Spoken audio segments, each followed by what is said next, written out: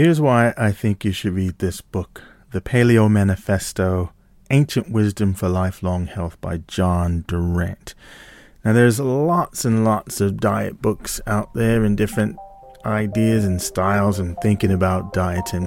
What I like about the Paleo Manifesto is that John Durant looks at the evolution of man. So why are we built the way we are built, and how did that journey evolve over time?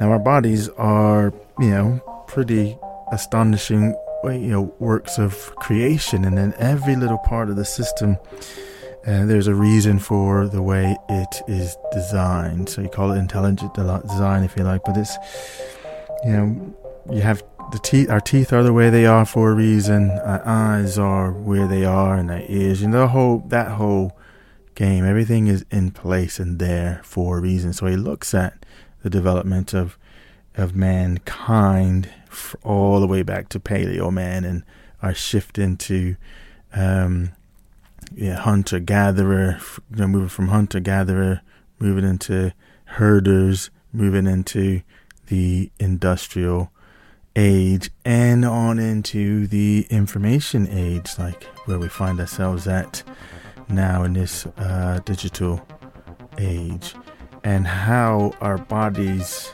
and our biology has changed as a result of the shifting changes in the environment around us, the shifting changes in the way that we interact with each other.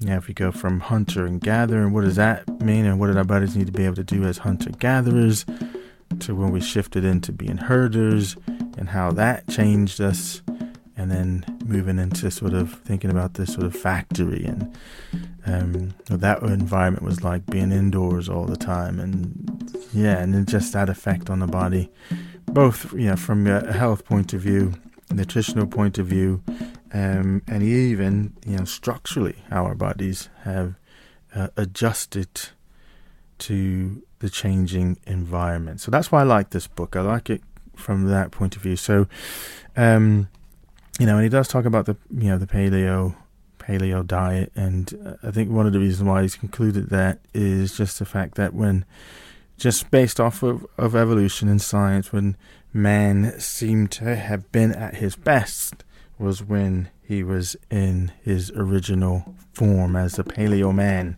the hunter-gatherer type.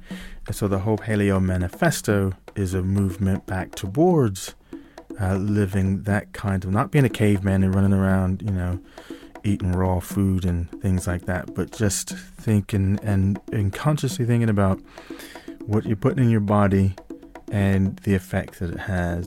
If you wanted to break this down into its simplest form, it's to not eat or minimize eating processed foods.